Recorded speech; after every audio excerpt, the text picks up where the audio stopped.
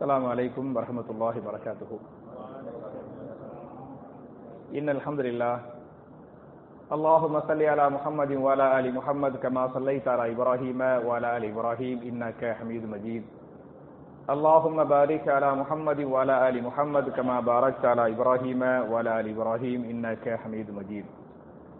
أعوذ بالله من الشيطان الرجيم. بسم الله الرحمن الرحيم.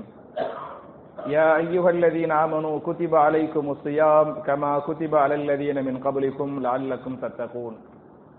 قال رسول الله صلى الله عليه وسلم يا باغي الخير أقبل ويا باغي الشر أدبر. رواه الترمذي. கண்ணியத்திற்குரிய சகோதர சகோதரிகளே, புனிதமான ரமலான் மாதத்தில் தராவீஹ் தொழுகை என்று சொல்லக்கூடிய இரவு தொழுகையை நிறைவேற்றிவிட்டு மார்க்கத்தின் சில செய்திகளை கேட்டு அதன் பிரகாரம் அமல் செய்வதற்காக நாம் எல்லாம் இங்கே ஒன்று கூறுகிறோம். இப்படிப்பட்ட நல்ல சந்தர்ப்பத்தில் சொர்க்கத்தை கொண்டு நற்செய்தி சொல்லப்பட்ட 10 சஹாபாக்களில் ஹலீஃபா உமர் பின் ஹத்தாப் ரலியல்லாஹு அன்ஹு அவருடைய வரலாறுங்கிற தலைப்புல நம்ம ஏற்கனவே நேற்று முதல் பகுதியை பார்த்தோம். இன்ஷா அல்லாஹ் இன்னைக்கு பிந்திய 2வது பகுதியை இன்ஷா அல்லாஹ் இன்னைக்கு பார்க்கலாம். அதுல சில பேருக்கு வரலாறும் பேசணுமா அப்படின்னு கேட்பாங்க. வரலாறும் மார்க்கம், வரலாற்றை பேசுவதும் மார்க்கம், வரலாறுகளை அறிந்து கொள்வதும் மார்க்கம் சொல்லக்கூடிய ஒரு இபாதத் என்பதை நீங்கள் புரிந்து கொள்ள வேண்டும். ஏன் அப்படின்னு சொன்னா, குர்ஆனை நீங்க படிச்சு பாருங்க. எப்படி தொழுவுங்கள் நோன்பு வையுங்கள் என்றெல்லாம் அல்லாஹ் கட்டளை போடுகிறானோ, அதே போன்று திருமறை குர்ஆனின் சூரத்துல் அராஃப் என்று சொல்லக்கூடிய 7வது அத்தியாயத்தின் 176வது வசனத்தில் அல்லாஹ் பேசுகிறான், ஃபகுசுஸில் கஸஸ லஅல்லஹும் யதஃபக்கரூன். நபியே, அவர்களுக்கு நீங்கள் வரலாறுகளை சொல்லுங்கள். சரியா? அவர்கள் படிப்பினை பெறுவதற்காக என்ன செய்யுங்க, வரலாறுகளை சொல்லுங்க அப்படின்னு அல்லாஹ் சொல்லி காட்டுறான். அப்ப வரலாறுகள் சொல்லுங்கள் என்று சொன்னால் வரலாறுகளை படிக்க வேண்டும், சொல்ல வேண்டும், தெரிந்து கொள்ள வேண்டும் என்பதற்கு இந்த ஆயத்து அழகான ஆதாரம் என்பது மாத்திரமல்லாமல் 2வது சூராவுடைய பேரே சூரத்துல் பக்கரா. அப்படித்தானே? பக்கரான்னா எப்படி அந்த பேர் வந்துச்சு? அதுல நிறைய வரலாறு அல்லாஹ் சொல்றான். மூசா நபி சம்பந்தப்பட்ட வரலாறு, அதுல பசுமாடு சம்பந்தப்பட்ட வரலாறு, அந்த வரலாறு சொல்லப்படக்கூடிய காரணத்தால் தான் அந்த சூராவுக்கு என்ன வந்துச்சு, பக்கரான்னு பேர் வந்துச்சு. இன்னும் சொல்ல போனா அந்த சூராவுக்கு பக்கரான்னு நம்மளா பேர் வச்சோம், சஹாபாக்கள பேர் வச்சாங்க. வச்சது யாரு? அல்லாஹ் ரசூல் ஸல்லல்லாஹு அலைஹி வஸல்லம். ரசூல் ஸல்லல்லாஹு அலைஹி வஸல்லம் அந்த சூராவுக்கு பக்கரான்னு பேர் வச்சாங்க. அப்பெல்லாம் ஹதீஸ் இருக்குது. அதே மாதிரி வரலாறுகள் என்ற ஒரு சூராவே அல் கஸஸ் 28வது சூரா குர்ஆன்ல 114 சூறாக்கள்ல 28வது சூராவுடைய பேர் என்ன? சூரத்துல் கஸஸ். கிஸ்ஸத்துன் என்று சொன்னால் வரலாறு, கஸஸ் என்று சொன்னால் கிஸ்ஸாவுடைய பன்மை. அல் கஸஸ் வரலாறுகள் என்ற ஒரு சூறாவே குர்ஆனில் இருக்கிறது. இன்னும் சொல்ல போனா குர்ஆனை படிச்சு பாத்தீங்களாக்க 30 ஜுஸுகள்ல 10 ஜுஸுவில் அல்லாஹ் எதை பேசுகிறான்? வரலாறுகளாகவே பேசுகிறான் என்பதை புரிந்து கொள்ள வேண்டும். அப்ப வரலாறுகளை தெரிந்து கொள்வதும் ஒரு மார்க்கம், ஒரு இபாதத்துங்கிறதுக்கு இந்த செய்திகள் சான்று. இதுல ஹலீஃபா உமர் பின் ஹத்தாப் ரலியல்லாஹு அன்ஹு அவர்கள் எப்படி யாரால் ஹலீஃபாவாக தேர்வு செய்யப்பட்டாங்க அப்படின்னு நம்ம பார்க்கணும். அப்படின்னு சொன்னா, முதல் ஹலீஃபாவுடைய கடைசி நேரம், கடைசி நாள் ஹிஜ்ரி 13வது வருஷம். புரிஞ்சா? ஜமாதில் ஆஹிரா மாசம் 23வது நாள். அதுல அந்த கடைசி நாள்ல அபூபக்கர் சித்திக் என்ன பண்ணாங்கன்னு சொன்னா, நான் அடுத்த கலீஃபாவை தேர்வு செஞ்சிடறேன் என்று அவங்களே முடிவுக்கு வந்துட்டாங்க. ஏன் அவங்க அடுத்த கலீஃபாவை தேர்வு செஞ்சாங்கன்னு சொன்னா, ரசூலுல்லாஹ் மௌத்தா போனவனையுமே முதல் கலீஃபா யாருங்கிற விஷயத்துல சஹாபாக்களுக்கு மத்தியில் கருத்து வேறுபாடு வந்தது. அன்சாரிகள் நாங்கண்டாங்க, முஹாஜிர்கள் நாங்கண்டாங்க. ஒரு கட்டத்தில் முடிவு பண்ணாங்க, மின்னா அமீரு வ மின்கும் அமீர், எங்கள்ல அன்சாரிகள்ல ஒரு கலீஃபா இருக்கட்டு, உங்கள்ல ஒரு கலீஃபா இருங்க, இஸ்லாமிய தலைமைத்துவம் 2ஆக ஆக்கிரலாம் என்று சொல்லும் அளவுக்கு ஒரு கட்டத்தில் சஹாபாக்கள் பேசிக் கொண்டார்கள்.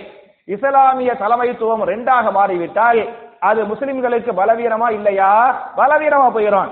அதனால முதல் கலீஃபா நினைக்கிறாங்க, ரசூலுல்லாஹ் மௌத்தா போன பிறகு கருத்து வேறுபாடு வந்துச்சுல, அந்த கருத்து வேறுபாடு நமக்கு பிறகு வந்துடக்கூடாது, நம்ம இருக்கும் போதே ஒருத்தரை ஹலீஃபாவா போட்டு போயிடலாம் என்று முடிவு எடுத்துட்டாங்க.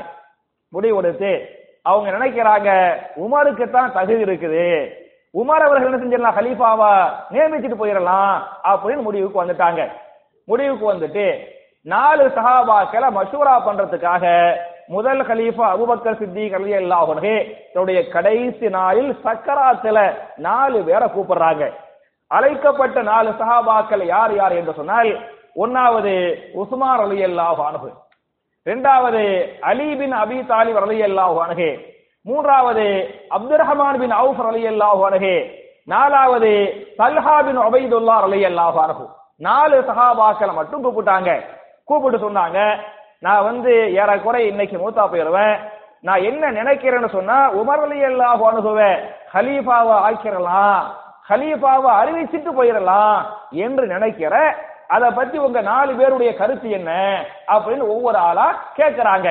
கேட்டா உஸ்மான் ரலியல்லாஹு அன்ஹு சொன்னாங்க, உங்களுடைய கருத்து உங்களுடைய தேர்வு கரெக்டான தேர்வு, இந்த பூமியில உங்களுக்கு பிறகு ஹலீஃபாவை ஆகுறதுக்கு உமரை தவிர வேற யாருக்கு தகுதி இல்ல அப்படின்னு சொன்ன சஹாபி யாரு, உஸ்மான் ரலியல்லாஹு அன்ஹு சொல்லிட்டாங்க.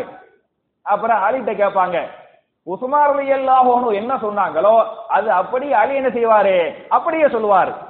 அப்புறம் அப்துர் ரஹ்மான் பின் அவுஃப் கிட்ட கேட்பாங்க, அவர் சொல்லுவாரு, ஹலீஃபா அவர்களே நீங்க உமர் ரலியல்லாஹு அன்ஹுவை தேர்வு செய்றீங்களே, அவர் கோபக்காரர் இல்லையா அப்படின்னு ஒரு கருத்தை முன் வைப்பாங்க. அதுக்கு அபூபக்கர் சித்திக் சொல்லுவாங்க, ஏன் அவர் கோபக்காரர் அப்படின்னு சொன்னா, ரசூலுல்லாஹ் மென்மையா இருந்தாங்க, அபூபக்கர் சித்திக் மென்மையா இருந்தாங்க, அப்ப 2 பேரும் மென்மையாக இருக்கிற போது நிர்வாகத்தை நடத்த முடியாது, ஒரு ஆள் கடுமை காட்டனே, அதுக்காகத்தான் அவர் கோபக்காரரா இருந்தாரே தவிர அவர் கையில் பொறுப்பை கொடுத்து விட்டால் அவர் என்ன செய்ய மாட்டாரு, கோபக்காரரா இருக்க மாட்டாரு என்று அபூபக்கர் சித்திக் ரலியல்லாஹு அன்ஹு அப்துர் ரஹ்மான் பின் அவுஃப் உடைய விமர்சனத்துக்கு பதில் சொல்லிட்டாங்க. 4வது சஹாபி யாரு, தல்ஹா பின் உபைதுல்லா ரலியல்லாஹு அன்ஹு, அவர்கிட்ட உன் கருத்து என்னப்பா அப்படின்னு கேட்டாங்க. அவர் சொன்னாரு, ஹலீஃபா அவர்களே, அபூபக்கர் சித்திக் அவர்களே, நாளை மறுமையில் உங்களை அல்லாஹ் விசாரித்தால் நீங்கள் என்ன பதில் சொல்லுவீர்கள்? ரசூலுல்லாஹ் மௌத்தா போகும்போது ஒருத்தரை ஹலீஃபான்னு நியமிச்சுட்டு போகல, ரசூலுல்லாஹ் செய்யாததை நீங்க செய்ய போறீங்கல, இது விஷயமாக மறுமையில் அல்லாஹ் உங்களை விசாரித்தால் நீங்க என்ன பதில் சொல்லுவீங்க என்ற தல்ஹா பின் உபைதுல்லா ரலியல்லாஹு அன்ஹு ஹலீஃபாட்ட கேள்வி கேட்டாங்க. அப்படி கேட்ட உடனே ஹலீஃபா அபூபக்கர் சித்திக் அவர்களுக்கு எந்திரிச்சு உட்கார முடியல, படுத்த படுக்க சஹாபாக்கள் தூக்கி உட்கார வைங்குவாங்க. அந்த சஹாபாக்கள் தூக்கி என்ன செய்வாங்க, உட்கார வைப்பாங்க. உட்கார வச்சுன்னு சொல்லுவாங்க, அல்லாஹ் மறுமையில் விசாரித்தால் நான் சொல்லிவிடுவேன், அல்லாஹ்வே இந்த பூமியில் என்னுடைய அறிவுக்கு உட்பட்டு உமருக்கு நிகராக வேற யாரையும் நான் பார்க்கவில்லை. நபிகள் நாயகம் ஸல்லல்லாஹு அலைஹி வஸல்லம் அன என்று சொல்லிவிட்டால் அப்புறம் அபூபக்கருங்குவாங்க. அபூபக்கருக்கு பிறகு யார சொன்னாங்க, உமர சொன்னாங்க. எனவே அபூபக்கருக்கு பிறகு உமர் உமர் என்று ரசூலுல்லாஹ் சொன்னனால அப்ப அவருக்கு தான் ஹலீஃபாவுக்கு தகுதி இருக்குது என்று அல்லாஹ்ட சொல்லி தப்பிச்சுக்கிறவன் என்று அபூபக்கர் சித்திக் ரலியல்லாஹு அன்ஹு சொல்லுவாங்க. அத தல்ஹா ஏத்துக்கிடுவாங்க. ஏத்துக்கிட்ட பிறகு உமரை கூப்பிடுவாங்க. கூப்பிட்டு சொல்லுவாங்க, உமர் அவர்களே, நான் உங்களை ஹலீஃபாவாக ஆக்கிவிட்டேன். அவர்கிட்ட கேட்கவளா இல்ல, உமர் ரலியல்லாஹு அன்ஹு கேட்கவே இல்ல. கேட்காம சொல்லுவாங்க, நான் உங்களை ஹலீஃபாவாக ஆக்கிவிட்டேன், இந்த பொறுப்பை நீங்கள் ஏற்றுக்கொள்ளுங்கள் அப்படின்னு என்ன பண்ணுவாங்க, அவர் கையில இந்த ஹிலாஃபத் என்று சொல்லக்கூடிய மிகப்பெரிய பொறுப்பை கொடுப்பாங்க. கொடுத்து விட்டு சஹாபாக்களை என் வீட்டுக்கு கூப்பிடுங்க அப்படிங்குவாங்க. சஹாபாக்கள் கூட்டம் கூட்டமாக முதல் ஹலீஃபாவுடைய வீட்டுக்கு வருவாங்க. சொல்லுவார்கள், அபூபக்கர் சித்திக் அவர்கள் சக்கராத்தில, சஹாபாக்கள் அவர்களே, நான் உமர் அவர்களை ஹலீஃபாவாக நியமனம் செய்து விட்டேன், அதை நீங்கள் ஏற்றுக்கொள்ளுங்கள். யார்ட்டையும் கருத்துல அந்த 4 பேர்ட்ட தான் கருத்து கேட்டாங்க. 4 பேர்ட்டையும் கருத்து கேட்டுவிட்டு உமர் அவர்களை ஹலீஃபாவாக ஆக்கிவிட்டு மக்கள்கிட்ட அறிவிப்பு செஞ்சிடறாங்க, இவரை ஹலீஃபாவை ஆக்கிட்ட இவரை ஹலீஃபாவாக அங்கீகரித்துக் கொள்ளுங்கள் என்று அறிவிப்பு செய்யறாங்க. கொஞ்ச நேரத்துக்கு பிறகு கூடிய நிலை இன்னும் மோசமாக போகிறது. அபூபக்கர் சித்திக் அவர்கள் அஷ்ஹது அல்லா இலாஹ இல்லல்லாஹ் கலிமா சொன்னாங்க. கலிமா சொல்லி என்னவாயிடுறாங்க, மௌத்தா போயிடுறாங்க. ஹிஜ்ரி 13வது வருஷம். புரிஞ்சா? இதுதான் உமர் அவர்கள் ஹலீஃபாவாக ஆக்கப்பட்ட, தேர்வு செய்யப்பட்ட இந்த வரலாறு என்பதை புரிந்து கொள்ள வேண்டும் என்பது மாத்திரமல்லாமல், என் அருமை சகோதரர்களே, தாய்மார்களே, இந்த உமர் ரலியல்லாஹுடைய காலத்துல பல நாடுகளை இது பண்ணாங்கல்ல, என்ன அந்த இஸ்லாத்துக்கு வர வச்சாங்கல்ல. வெற்றி கொள்ளப்பட்ட நாடுகள் எந்தெந்த நாடுகள் என்று சொன்னால், ஒன்னாவது டமாஸ்கஸ் உடைய தலைநகரத்துக்கு பத்தியெல்லாம் அந்த சிரியாவுடைய தலைநகரம் டமாஸ்கஸ் யாருடைய காலத்தில் வெற்றி கொள்ளப்பட்டது? உமருடைய காலத்தில். அதே மாதிரி பாரசீகம் பெரிய ரோமுக்கு நிகராக பாரசீகம், வெள்ளை மாளிகை, இன்னைக்கு அமெரிக்கா வெள்ளை மாளிகை என்று சொல்கிறோமா இல்லையா? இஸ்லாத்தில் வரலாறுகளை படிச்சு பார்த்தீங்களாக்க ஒவ்வொரு காலத்திலும் வெள்ளை மாளிகை இருந்திருக்கிறது. வெள்ளை மாளிகை யாரு? ஒரு அரசர் ஒரு மாளிகையில உட்கார்ந்துகிட்டு உலகத்தை ஆட்சி படைத்தா அந்த மாளிகைக்கு பேர் என்ன?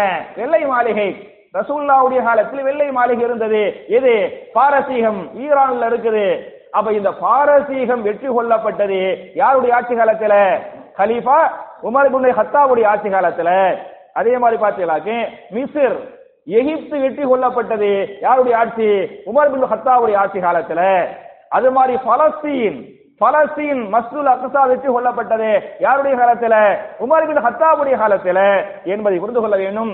இவங்க காலத்துல முஸ்லிம்கள் ஒற்றுமையாக இருந்த காரணத்தால இவ்வளவு பெரிய சாதனைகளை வெற்றிகளை அவங்க செஞ்சாங்க என்பது வரலாறு. என்பது மாத்திரமல்லாமல் கலீஃபா அவர்களுடைய தொலைநோக்கு பார்வையில அவங்க சில முடிவுகள் எடுக்கிறாங்க. என்னென்ன புதிய முடிவுகள் எடுக்கிறாங்க. என்னென்ன முடிவுகள் எடுக்கிறாங்கன்னு சொன்னா, இன்னைக்கு நம்ம ஹிஜ்ரி என்று சொல்கிறோம் இல்லையா? ஹிஜ்ரி 1443 இல்லையா? அப்படி சொல்றோமா இல்லையா? இந்த ஹிஜ்ரி என்பதை உருவாக்கியது யாரு? உமர் ரலியல்லாஹு அன்ஹு. ரசூலுல்லாஹ் ஹிஜ்ரத்துக்கு போனாங்க, சஹாபாக்களும் போனாங்க. அந்த ஹிஜ்ரத்துடைய ஆண்டை மையப்படுத்தி ஹிஜ்ரி 1, ஹிஜ்ரி 2, ஹிஜ்ரி 3 அப்படின்னு ரசூலுல்லாஹ் என்ன செய்யல, சொல்லல. 10 வருஷம் இருந்தாங்க, 11 மௌத்தா போறாங்க. முதல் கலீஃபா அபூபக்கர் சித்திக் 11 கலீஃபா ஆயிடுறாங்க. 2 வருஷம் இருக்கிறாங்க, 13 மௌத்தா போயிடுறாங்க. 13 மௌத்தா போனவனையுமே உமர் பின் ஹத்தாப் என்ன பண்றாங்கன்னு சொன்னா, இஸ்லாமிய சமுதாயம் வரலாறு படைக்க வேண்டிய சமுதாயம், நமக்கென்று ஒரு வரலாறு வேண்டாமா, ஒரு டேட் வேண்டாமா, ஒரு வருஷம் வேண்டாமா, நம்ம இஸ்லாமிய ஆண்டுக்கு எதை அடையாளப்படுத்துவது என்று கலீஃபா உமர் பின் ஹத்தாப் ரலியல்லாஹு அன்ஹு சஹாபாக்கள் மஷூரா பண்ணுவாங்க. மஷூரா பண்ணும்போது சில சஹாபாக்கள் சொல்லுவாங்க, ரசூலுல்லாஹ் பிறந்தாங்கல்ல அந்த வருஷத்தை வச்சு இஸ்லாமிய ஆண்டுக்கு அடையாளப்படுத்துவோங்குவாங்க. சில பேருக்கு ரசூலுல்லாஹ் நபித்துவம் கிடைச்சிச்சுல அதை வச்சு செய்யலாங்குவாங்க. சில பேர் ரசூலுல்லாஹ் மௌத்தா போனாங்கல்ல அதை வச்சு செய்யலாங்குவாங்க. அந்த சபையில் இருந்த அலி பின் அபி தாலிப் ரலியல்லாஹு அன்ஹு சொல்லுவாங்க, என் கருத்து என்ன அப்படி சொன்னா, நம்ம எல்லாம் ஹிஜ்ரத் பண்ண பத்தியெல்லாம் அதான் நம்ம வாழ்க்கையில மறக்க முடியாத சம்பவம். அதனால இஸ்லாமிய ஆண்டை அடையாளப்படுத்துவதற்கு என்ன செய்யலாம், ஹிஜ்ரிய சொல்லிடலாமே என்ற கருத்தை சொன்னது யாரு? அலி ரலியல்லாஹு அன்ஹு சபையில சொல்லுவாங்க. இதை சபை ஏற்றுக்கொண்டது, கலீஃபா அவர்களும் ஏற்றுக்கொள்வார்கள். ஏற்றுக்கொண்டு முடிவு வருவாங்க. அப்பனா இன்னைக்கு ஹிஜ்ரி 13, அதுக்கு மேல 12 இந்த வரலாறு செஞ்சுட்டாங்க, அவங்க தொகுத்துக்கிட்டாங்க என்பதை புரிந்து கொள்ள வேண்டும். அப்ப ஹிஜ்ரிங்கிறோமா இல்லையா, இதை அடையாளப்படுத்தினது யாரு? உமர் அவர்கள். அதே மாதிரி கலீஃபாக்களை அமீருல் முஃமினீன் என்று கூப்பிடுகிறோமா இல்லையா, இந்த அமீருல் முஃமினீன் என்ற இந்த புனைப்பெயரை ஏற்படுத்திய யார் சொன்னா யாரு? இந்த உமர் பின் ஹத்தாப் ரலியல்லாஹு அன்ஹு. அவங்க நினைக்கிறாங்க கலீஃபாக்களை பேரை சொல்லி கூப்பிட்டா அது மரியாதை இருக்காது, கலீஃபாண்டா பிரதிநிதின்னு அர்த்தம். அபூபக்கர் சித்திக் ரலியல்லாஹு அன்ஹு கலீஃபத்துர் ரசூல். அபூபக்கர் சித்திக் யாரு? கலீஃபத்துர் ரசூல். அவர் யாருடைய பிரதிநிதி? ரசூலுல்லாஹ்வுடைய பிரதிநிதி. அப்ப கலீஃபாவை அழைப்பதற்காக குறிப்பிட்ட ஒரு வார்த்தை வேண்டாமா அப்படின்னு மஷூரா பண்றாங்க. அப்படின்னு மஷூரா பண்ணி முடிவெடுக்கிறாங்க, கலீஃபாக்களை இனிமேல் அமீருல் முஃமினீன், முஃமின்களுடைய தலைவர் என்று அழைக்கப்பட வேண்டும் என்று முடிவெடுத்து முதல் கலீஃபா அபூபக்கர் சித்திக் ரலியல்லாஹு அன்ஹு, முதல் அமீருல் முஃமினீன் யாரு? உமர் ரலியல்லாஹு அன்ஹு. சரியா? உமர் ரலியல்லாஹு அன்ஹு கலீஃபாக்கள் இரண்டாவது கலீஃபா, ஆனா அமீருல் முஃமினீன் இல்ல. யார் ஃபர்ஸ்ட்? உமர் அவர்கள் தான் முதல்ல என்பதை புரிந்து கொள்ள வேண்டும். அதே மாதிரி பாத்தீங்களாக்க ராணுவத்தை நம்ம நாட்டுக்கு ராணுவத்தை உருவாக்கனே அப்படின்னு இஸ்லாமிய சாம்ராஜ்யத்துல ஒரு ராணுவத்தை உருவாக்கிய சஹாபி யாரு?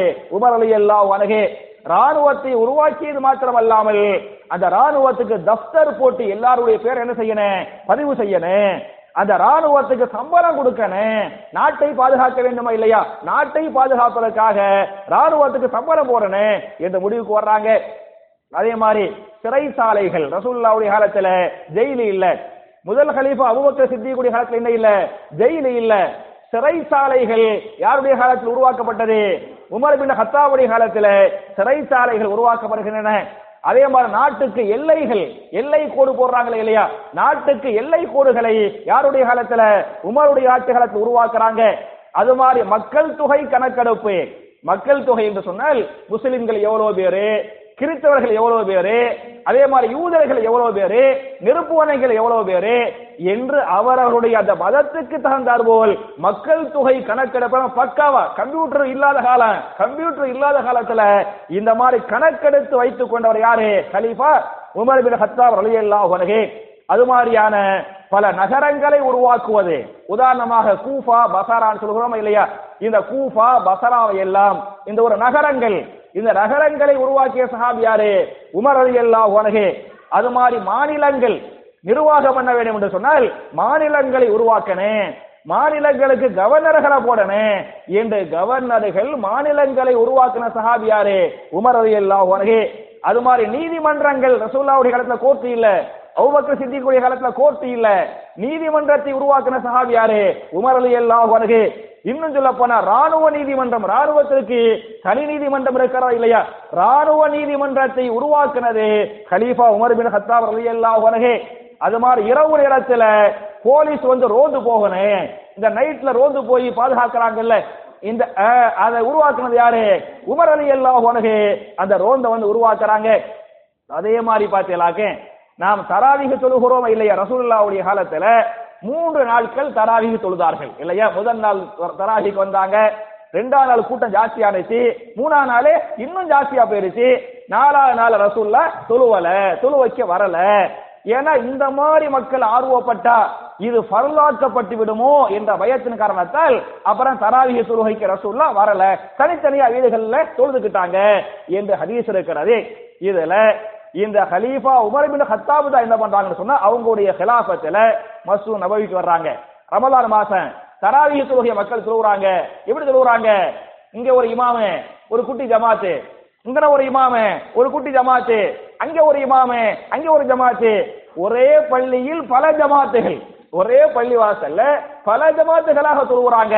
இத ஹலீஃபா பாக்குறாங்க, இது சரியில்லையே, இது சுன்னாவுக்கு மாத்தமல அப்படின்னு சொல்லிவிட்டு உபய் பின் கஅப் ரலியல்லாஹு அன்ஹு சொல்றாங்க, நான் உங்களை நியமிச்சறேன், நீங்க தான் என்ன செய்யணும், தராவீஹ் தொழுகைக்கு இமாமா என்று தொழ வைக்கணும் என்று இந்த முறைப்படுத்தப்பட்ட தராவீஹ் தொழுகையை முறைப்படுத்தினது யாரு? ஹலீஃபா உமர் பின் கத்தாப் ரலியல்லாஹு அன்ஹு என்பதை புரிந்து கொள்ள வேண்டும். அதே மாதிரி ஜனாசா தொழுகை தொழுகிறோமா இல்லையா, ஜனாசா தொழுகையில எத்தனை தக்பீர்கள்? 4 தக்பீர்கள். சரியா? எத்தனை தான் கேட்பேன், என்னென்ன ஓன்லாம் கேட்க மாட்டேன், உங்களை சங்கடப்படுத்த மாட்டேன். ஜனாசா தொழுகையில் 4 தக்பீர்கள். நீங்க ஹதீசுகளை படிச்சு பார்த்தீங்களாக்க 5 தக்பீருக்கு ஹதீஸ் வருது, 6 தக்பீருக்கு ஹதீஸ் வருது. ஆனா கூடியது வந்து 6 தக்பீர், குறைஞ்சது என்ன 4 தக்பீர். இப்ப என்ன பண்றாங்கன்னா உமர் ரலியல்லாஹு அன்ஹு என்ன பண்றாங்கன்னு சொன்னா, சில இடங்கள்ல இங்க 4 தக்பீர் சொல்றாங்க, அங்க 5 தக்பீர், அங்க 6 தக்பீர். அப்ப முஸ்லிம்களுக்கு மத்தியில் குழப்பம் ஏற்படுகிறது.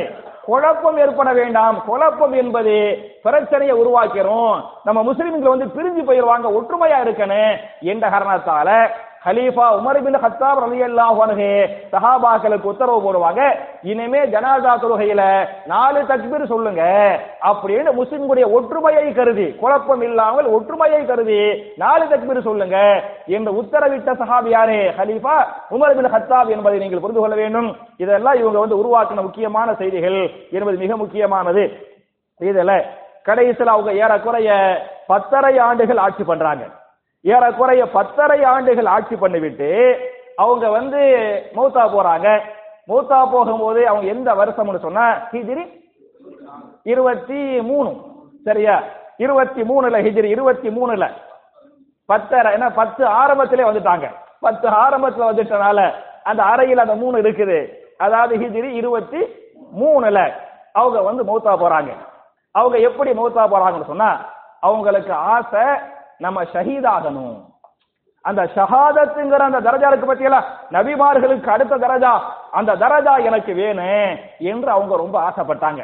ஆசைப்பட்டது மட்டும் இல்லாம அவங்க அல்லாஹ்ட துஆவே செஞ்சாங்க. புகாரி ஹதீஸ் வருது, அல்லாஹு மர்சுகுனி ஷஹாதத்தன் ஃபீ பலதி ரசூலிக், அல்லாஹ்வே உன்னுடைய ரசூல் வாழக்கூடிய இந்த ஊரில் என்னை ஷஹீதாக்குவாயாக, உன் ரசூல் வாழக்கூடிய இந்த ஊரில் என்னை ஷஹீதாக்குவாயாக என்று உமர் பின் கத்தாப் ரலியல்லாஹு அன்ஹு அதிகமா துஆ செஞ்சுக்கிறாங்க.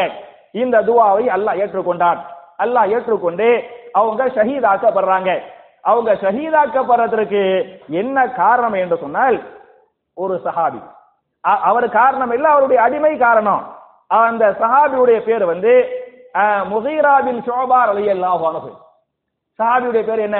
முகீரா பின் ஷுஅபா ரலியல்லாஹு அன்ஹு. அவர் வந்து ஒருத்தர் அடிமையா வச்சிருந்தார். அடிமை நெருப்பு வணங்கி மஜூசிங்கறாங்கல்ல, மஜூசி அடிமை. அந்த அடிமையுடைய பேர் என்ன என்று சொன்னால் Abu Lulu Fairuz. Abu Lulu Fairuz என்று சொல்லக்கூடிய நெருப்பு வணங்கி ஒரு அடிமை. யாருக்கு அடிமை? முகீரா பின் ஷுஅபா ரலியல்லாஹு அன்ஹு அவருடைய அடிமையா இருக்கிறார். அப்படி இருக்கும்போது கலீஃபா உமர் பின் கத்தாப் ரலியல்லாஹு அன்ஹு மதீனாவுக்கு வரும்போது, பஜாருக்கு வரும்போது, இந்த அபூ லுலுங்கிற அடிமை சொல்லுவாரு கலீஃபாட்ட, என்னுடைய எஜமானன் முகீரா பின் ஷுஅபா நிறைய என்கிட்ட காசு கேட்கிறாரு, ஒரு நாளைக்கு வந்து 2 தீனார் என்கிட்ட கேட்கிறாரு, 2 திர்ஹம், ஒரு நாளைக்கு 2 திர்ஹம் என்கிட்ட கேட்கிறாரு அப்படின்னு புகார் பண்ணுவார். அப்ப கலீஃபா உமர் பின் கத்தாப் ரலியல்லாஹு அன்ஹு, அப்படியாப்பா, நீ என்ன சம்பாதிக்கிறா, எவ்வளவு சம்பாதிக்கிறா அப்படின்னு கேட்பாங்க. அவர் சொல்லுவார், நான் ஆசாரி, ஒரு நாளைக்கு நிறைய திர்ஹம் சம்பாதிக்கிறேன் அப்படின்னு சொல்லுவார். அப்ப கலீஃபா சொல்லுவாங்க, நீ ஆசாரி வேலை செஞ்சு நிறைய திர்ஹம் சம்பாதிக்கும் போது அவர் 2 கேட்கறது சாதாரண விஷயம் தானே, கொடுத்துடலாமே அப்படின்னு அவருடைய புகாருக்கு என்ன பண்ணாங்க, இந்த மாதிரி பதில் சொல்லிட்டாங்க. இந்த பதில் அவனுக்கு திருப்தி இல்லை. இந்த அபூ லுலு என்று சொல்லக்கூடிய அவனுக்கு என்ன இல்லை, இந்த பதில்ல திருப்தி இல்லை. திருப்தி இல்லாமல் அப்பதான் முடிவெடுக்கிறான், இவங்களை கொலை செஞ்சிடணும். இதான் பெரிய விஷயம் இல்ல, சாதாரண உப்பு பெறாத சாதாரண விஷயம். இதில் திருப்தி கொள்ளாத இந்த மஜூசி அபூ லுலு என்ன பண்றான்னு சொன்னா, உமர் அவர்களை வந்து கொலை செஞ்சிடணும் முடிவுக்கு வந்துடுறான். எப்ப கொலை செய்யணும்? சுபுஹ் தொழுகை தொழுகிறாங்கல்ல, அப்பதான் கொலை செய்யணும். இன்னைக்கு கூட நீங்க காபாவுல பாத்தீங்களாக்க, மதீனாவுடைய பள்ளிவாசல், மக்காவுடைய பள்ளிவாசல்ல இமாம்கள் சொல்ல வைப்பார்கள். அவங்களுக்கு சுத்தி போலீஸ் என்ன செய்யும்? பாதுகாப்பு கொடுக்கும். இன்னைக்கு அவங்க தொழ வச்சுக்கிட்டு இருப்பாங்க, சுத்தி பாதுகாப்பு கொடுக்குது. இந்த பாதுகாப்புக்கு இதான் காரணம், இதான் வரலாறு தான் காரணம். அப்ப என்ன முடிவுக்கு வர்றான் இவன் சொன்னா, இவங்க வந்து சுபுஹ் தொழு வைப்பாங்கல்ல, இருட்டா இருக்கும்ல, அந்த இருட்டுல இவங்களை குத்தி கொலை செஞ்சிடணும் என்று பக்காவா முடிவெடுத்துட்டான். முடிவெடுத்து கையில கூர்மையான ஆயுதத்தோடு, 2 பக்கம் கூர்மையான ஆயுதத்தோடு அந்த ஆயுதத்தை மறைத்து வைத்துக் கொண்டு சுபுஹ் தொழுகைக்கு பள்ளி வாசலுக்கு வர்றான். இருட்டுங்கிறனால யார் என்னன்னு தெரியல.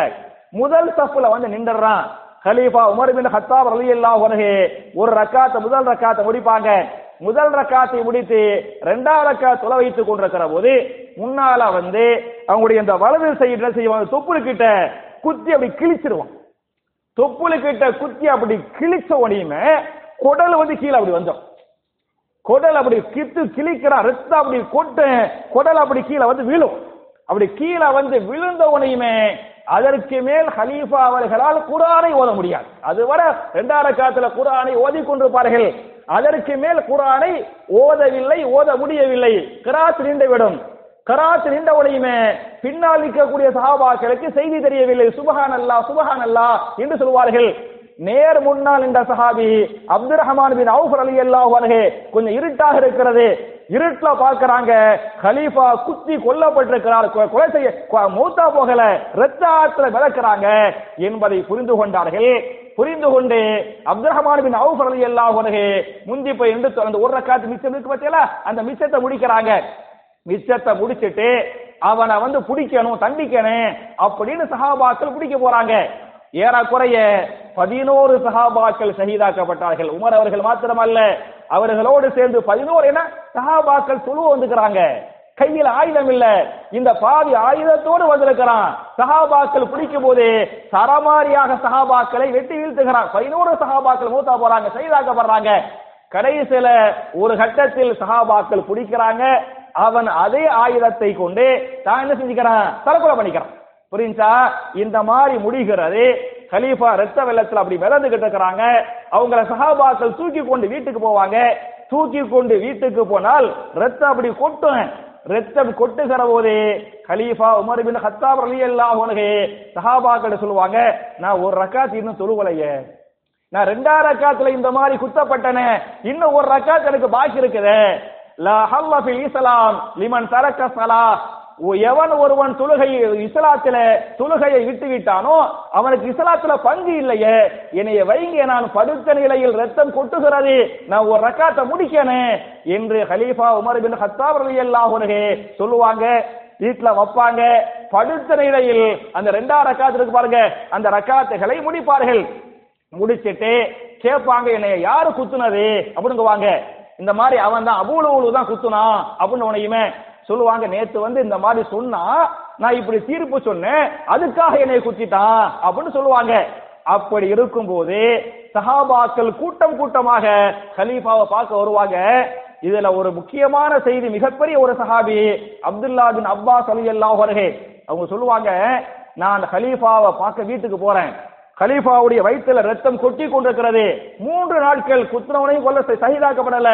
3 நாட்கள் உயிருக்காக போராடினார்கள், படாது பாடுபட்டார்கள். அந்த 3 நாட்கள் நான் அவர்களோடு தங்கினேன். அந்த அவர்களோடு தங்குகிற போது இந்த அப்துல்லா பின் அப்பாஸ் சஹாபி சொல்றாங்க, ஒரு டம்ளர்ல பாலை வைத்துக் கொண்டு கலீஃபாவுடைய வாயிலே ஊத்தினேன். அப்படி ஊத்துகிற போது வாயில் ஊத்தப்பட்ட பால் குடல் வழியாக பாலும் ரத்தமுமாக கீழே கொட்டுகிறார். அதை நான் என்னுடைய கண்களில் பார்த்தேன், என்னால் அதை தாங்கிக் கொள்ள முடியவில்லை என்று அப்துல்லா பின் அப்பாஸ் ரலியல்லாஹு அன்ஹு கலீஃபாவை பற்றி சொல்லுவாங்க. அப்ப கலீஃபா உமர் பின் கத்தாப் ரலியல்லாஹு அன்ஹு புரிந்து கொள்வார்கள், இதுக்கு மேல நமக்கு முடியாது, இதுலயே நம்ம ஷஹீதாக்கப்பட்டுருவோம், நம்மள அல்லாஹ்ட்ட துவா செஞ்சோமே அந்த துவாவை அல்லாஹ் ஏத்துக்கிட்டான் என்பதை புரிந்து கொண்டு தன்னுடைய மகன் அப்துல்லா பின் உமர் ரலியல்லாஹு அன்ஹு கூப்பிடுவாங்க. கூப்பிட்டு சொல்லுவாங்க, மகனே, எனக்கு கடைசி ஒரே ஒரு ஆசை இருக்குது, அந்த ஆசையை நிறைவேற்றணும். என்ன ஆசை என்று சொன்னால், ரசூலுல்லாஹ்வுடைய காலத்தில் நான் நபிகள் நாயகத்தோடு கூட கூட சேர்ந்த இருந்தேன். ரசூலுல்லாஹ் அன என்று சொல்லிவிட்டால் அன வ அபூபக்கர் வ உமர், அன வ அபூபக்கர் வ உமர், நானும் அபூபக்கர் உமரும் என்று அடிக்கடி சொல்வார்கள். எனக்கு என்ன ஆசை அப்படின்னு சொன்னா, ரசூலுல்லாஹ் அடக்கம் செய்யப்பட்டிருக்கிறாங்கல்ல, அபூபக்கர் சித்திக் அடக்கம் செய்யப்பட்டிருக்கிறாங்கல்ல, அதுக்கு பக்கத்துல ஒரு சின்ன ஒரு கபரு பண்றதுக்கு ஒரு இடம் இருக்கிறது, அந்த இடத்துல நான் அடக்கம் செய்யப்படணும், அது என்னுடைய கடைசி ஆசை, அந்த ஆசை நிறைவேற்றப்படணும். ஆனால் அந்த இடம் யாருக்குரிய இடம் என்று சொன்னால், யாருக்கு சொந்தமான இடம்? ஆயிஷா நாய்க்கு சொந்தமான இடம். நீ போய் ஆயிஷாட்ட அனுமதி, ஆயிஷா ரலியல்லாஹு அன்ஹாட்ட அனுமதி கேளு, அவங்க அனுமதிச்சா என்னை அந்த இடத்துல அடக்கம் பண்ணிரு, அப்படி அனுமதிக்கவில்லை என்று சொன்னால் பொது மையவாடி பசியில் அடக்கம் பண்ணிரு என்று கலீஃபா உமர் பின் கத்தாப் ரலியல்லாஹு அன்ஹு மகன்கிட்ட சொல்லி மகன் அனுப்பிடுவாங்க. மகன் அப்துல்லா பின் உமர் ரலியல்லாஹு அன்ஹு ஆயிஷா நாயுடைய வீட்டுக்கு போவாங்க, அனுமதி கேட்க போவாங்க. அன்னை ஆயிஷா ரலியல்லாஹு அன்ஹா வீட்டிலே உட்கார்ந்து கொண்டு அழுது கொண்டிருப்பார்கள், கலீஃபாவுக்கு இந்த நிலைமை ஏற்பட்டு விட்டது என்று அழுது கொண்டிருப்பார்கள். மகனுக்கு அப்துல்லாவுக்கு ஆறுதல் சொல்லுவாங்க. ஆறுதல் சொன்ன உடனே, எங்க வாப்பா அந்த கடைசி ஆசையை நிறைவேற்ற சொன்னாங்க, அவங்க ஆசைண்டாங்க அப்படிங்குவாங்க. ஆயிஷா நாய் சொல்லுவாங்க, அந்த இடத்தை நான் எனக்காக வைத்திருந்தேன். ரசூலுல்லாஹ் என்னுடைய கணவர், அபூபக்கர் சித்திக் ரலியல்லாஹு அன்ஹு என்னுடைய தந்தை. அப்ப கணவர் தந்தைக்கு பக்கத்திலே நான் அடக்கம் செய்யப்பட வேண்டும் என்று எனக்காக என்னுடைய கபருக்காக வைத்திருந்தேன். கலீஃபா உமர் பின் கத்தாப் ரலியல்லாஹு அன்ஹுடைய கடைசி ஆசை என்று சொன்னால், என்னை விட கலீஃபாவுக்கு முன்னுரிமை தரேன், கலீஃபாவை அடக்கம் பண்ணுங்க என்று அன்னை ஆயிஷா ரலியல்லாஹு அன்ஹா என்ன பண்ணுவாங்க, அனுமதி கொடுப்பாங்க. அப்துல்லா பின் உமர் ரலியல்லாஹு அன்ஹு வாப்பாட்ட கடைசி நேரத்துல வாப்பாட்ட சொல்லுவாங்க. அப்பவும் சொல்லுவாங்க, அல்ஹம்துலில்லாஹ், சந்தோஷம், ஆனால் மகனே ஒன்றை புரிந்து கொள், மறுபடியும் ஆயிஷா நாயகுடைய உள்ளம் மாறி என்னை அடக்க செய்ய விடாம வேண்டாம், நான் தான் அடக்க செய்யணும் அப்படின்னு மாற்றிட்டா அவங்கள்ட்ட எந்த பிரச்சனையும் பண்ணிட வேண்டாம், என்னை கொண்டு போய் என்ன செய்யுங்க, பொதுமையவாக அடக்கம் பண்ணிடுங்க அப்படிங்குவாங்க. ஆனால் ஆயிஷா ரலியல்லாஹு அன்ஹா எந்த கருத்து மாற்றம் பண்ணல, அதே மாதிரி இருப்பாங்க. அந்த கடைசி நேரத்துல ஒரு சஹாபி கலீஃபா பார்க்க வருவாங்க. அப்படி வரும்போது அந்த சஹாபியுடைய கீழாடை கரண்டைக்கு கீழே இருக்கும். ஒரு சஹாபி கடைசியில் அந்த கூட்டத்துல வர்றாரு, கீழாடை கரண்டைக்கு கீழே இருக்கு. அந்த கடைசி சக்கராத்தில் கலீஃபா உமர் பின் கத்தாப் ரலியல்லாஹு அன்ஹு அந்த சஹாபியின் கீழாடையை பார்த்து விட்டு சொல்வார்கள், யாஹி இரஃபா இஸாரக், என் சகோதரனே உன்னுடைய கீழாடையை உயர்த்திக்கொள், கரண்டைக்கு கீழே இஸ்லாத்தில் ஆடை அணியக்கூடாது என்று சக்கராத்தில் உமர் பின் கத்தாப் ரலியல்லாஹு அன்ஹு என்ன பண்ணாங்க, தாவா நன்மையை ஏவி தீமையை தடுக்கிறாங்க. அப்படி கடைசில அதாவது ஜமாதில் ஆகிரா 23வது நாள் ஹிஜ்ரி ஜமாதுல் ஆகிரா துல்ஹஜ் மாதம் 23வது நாள் புரியுதா? ஹிஜ்ரி 23 துல்ஹஜ் மாசம் அவங்க என்ன பண்றாங்க, மௌத்தா போயிடுறாங்க. இன்னா லில்லாஹி வ இன்னா இலைஹி ராஜிஊன். அவங்க மௌத்தா போறாங்க. அவங்க மௌத்தா போறதுக்கு முன்னால அவங்களுக்கு யாரு ஜனாசா தொழு வச்சது, அடக்கம் யாரு செஞ்சது, அதை சொல்றதுக்கு முன்னால ஒரே ஒரு செய்தியை நான் பதிவு பண்ணிடுறேன். மௌத்தா போறதுக்கு முன்னால களிமா சொல்லுவாங்கல்ல, களிமா சொல்லி மௌத்தா போறாங்க. அந்த பாக்கியத்தை எல்லாருக்கும் அல்லாஹ் தரணும். அந்த களிமா சொல்றதுக்கு முன்னால கடைசியில சொல்லுவாங்க, நான் மரணித்து விட்டால் எனக்கு பிறகு ஒரு ஹலீஃபா வர வேண்டும். அந்த ஹலீஃபா யாராக வர வேண்டும் என்று சொன்னால் ரசூலுல்லாஹி ஸல்லல்லாஹு அலைஹி வஸல்லம் சொர்க்கம் என்று சொல்லப்பட்ட 10 சஹாபாக்கள் இருக்கிறாங்கல்ல, அந்த 10 சஹாபாக்களை ஒன்று கூட்டுங்கள். அந்த நேரத்தில் 7 சஹாபாக்கள் ஹயாத்தா இருந்தாங்க. 10 சஹாபாக்கள்ல முதல் சஹாபி அபூபக்கர் சித்திக் ரலியல்லாஹு அன்ஹு ஏற்கனவே வஃபாத் ஆயிட்டாங்க. இரண்டாவது சஹாபி உமர் பின் கத்தாப் ரலியல்லாஹு அன்ஹு வஃபாத்தாக போறாங்க. கடைசி சக்கராத்தை நெருங்கி விட்டார்கள். அப்ப 10ல 2 போயிருச்சு, புரியுதா? இன்னொரு சஹாபியும் ஏற்கனவே வஃபாத் ஆகிவிட்டார். இன்னொரு சஹாபி யார் என்று சொன்னால் அபூ உபைதா பின் ஜர்ராஹ் ரலியல்லாஹு அன்ஹு. அபூ உபைதாங்கிற சஹாபியும் உமர் இப்னு கத்தாவுடைய ஆட்சி காலத்துல என்ன ஆயிட்டாங்க, இந்த கொரோனா மாதிரி பெரிய ஒரு தொற்று நோய் வந்துச்சு. அந்த தொற்று நோயில் அவர் மௌத்தா போயிட்டார். அப்ப 10ல 3 பேர் மௌத்தா போயிட்டாங்க. மிச்சம் எவ்வளவு பேர் இருக்கிறாங்க? 7 பேர் இருக்கிறாங்க. சொல்லுவாங்க ஹலீஃபா 7 பேர்ல 6 பேரை கூட்டி மஷூரா பண்ணுங்க, அந்த 6ல் ஒருவர் ஹலீஃபாவாக ஆகட்டும். ஒரு ஆள் மட்டும் வேண்டாம். எந்த ஒரு ஆளு? சயீத் பின் ஸைத் ரலியல்லாஹு அன்ஹு. சயீத் பின் ஸைத் ஏன் வேண்டாம் என்று சொன்னால் அவர் என்னுடைய மைத்துனர், என்னுடைய மனைவியுடைய சகோதரன். என் மனைவியுடைய சகோதரன் என்ற காரணத்தால நாளைக்கு மக்கள் என்ன பேசுவாங்கன்னு சொன்னா, ஹலீஃபா அவருடைய மைத்துனரை ஹலீஃபாவாக ஆக்கிவிட்டார் அப்படின்னு நான் விமர்சிக்கப்பட்டு விடுவேன். அவருக்கு தகுதி இருந்தாலும் அவர் மட்டும் சயீத் பின் ஸைத் மட்டும் என்னுடைய மைத்துனர் மட்டும் வேண்டாம், பாக்கி 6 பேரை ஒன்று கூட்டுங்க. எந்த 6 பேரு? பாக்கி இருக்கிற 6 பேர் சஹாபாக்கள் யாரு?